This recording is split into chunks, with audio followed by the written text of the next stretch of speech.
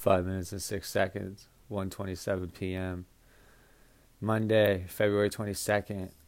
Sitting here writing out just like a story pretty much from 2017 to kind of like put in perspective of where I'm at. And what inspired me to do this was the other day I made a video and I wrote out how I felt and sent it to my mother because I knew that that's the real only way that I can communicate with her. Anyways, man, during this time of reflection, I am... oh my God, life is so funny, man. So I'm reading the note. I'm going back. I just got over it. I'm reading my what I wrote here. And my son's mother hits me up and keep in contact. We have a no contact order. And I don't know what I'm supposed to do, if I'm supposed to be messaging her back on this, because when it comes to my son,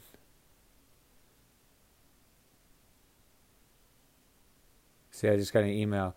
Hope you're doing well. Just wanted to follow up with you after court last week. Social development no longer will be paying for your access visits, and honest is for you to pay for the visits.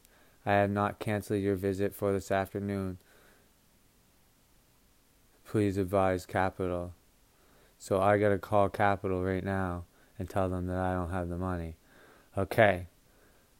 But I'll do that right after this episode. But so my son's mother sends me what did she send me? Where is it?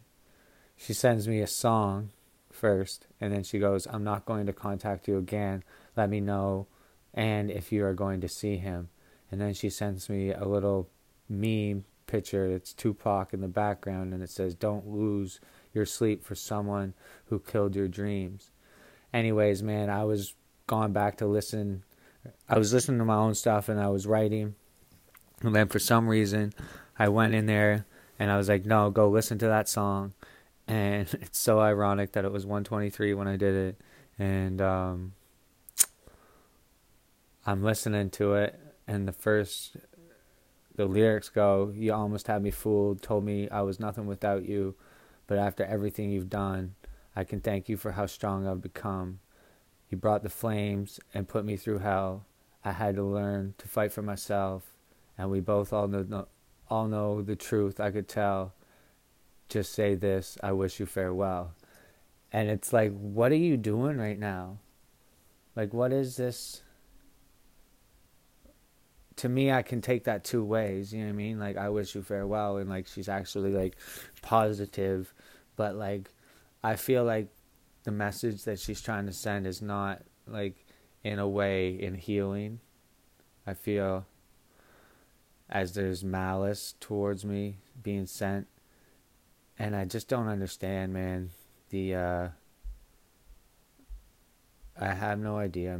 Like, I just want to see my son. And I just wish you would make it so that I didn't have to have supervision. Like, you see how I am with him. He loves me. And I love him. And I'm not going to hurt him. I have definitely done things that I regret, but I have never hurt my son. And that's the best part. So I love everybody, and I hope you guys are going to be able to watch this video that I make about this story that I've been writing and that I've written and that I'm just going over right now. But yeah, I'm going to need help from all my supporters and everybody to help keep me going and hopefully keep me out of jail, man, because I believe that I don't belong in there, and I don't need to go. Not for what I did. I didn't do anything to make it so I deserve to be there. I am way more productive and way more helpful to the world out here. I haven't done anything to hurt anybody.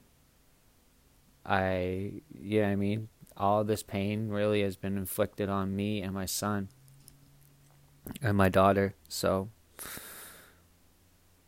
I love all you guys, like I said, and Jayla and Lincoln. I'm very sorry for everything, but I promise you I'm going to make it up to you.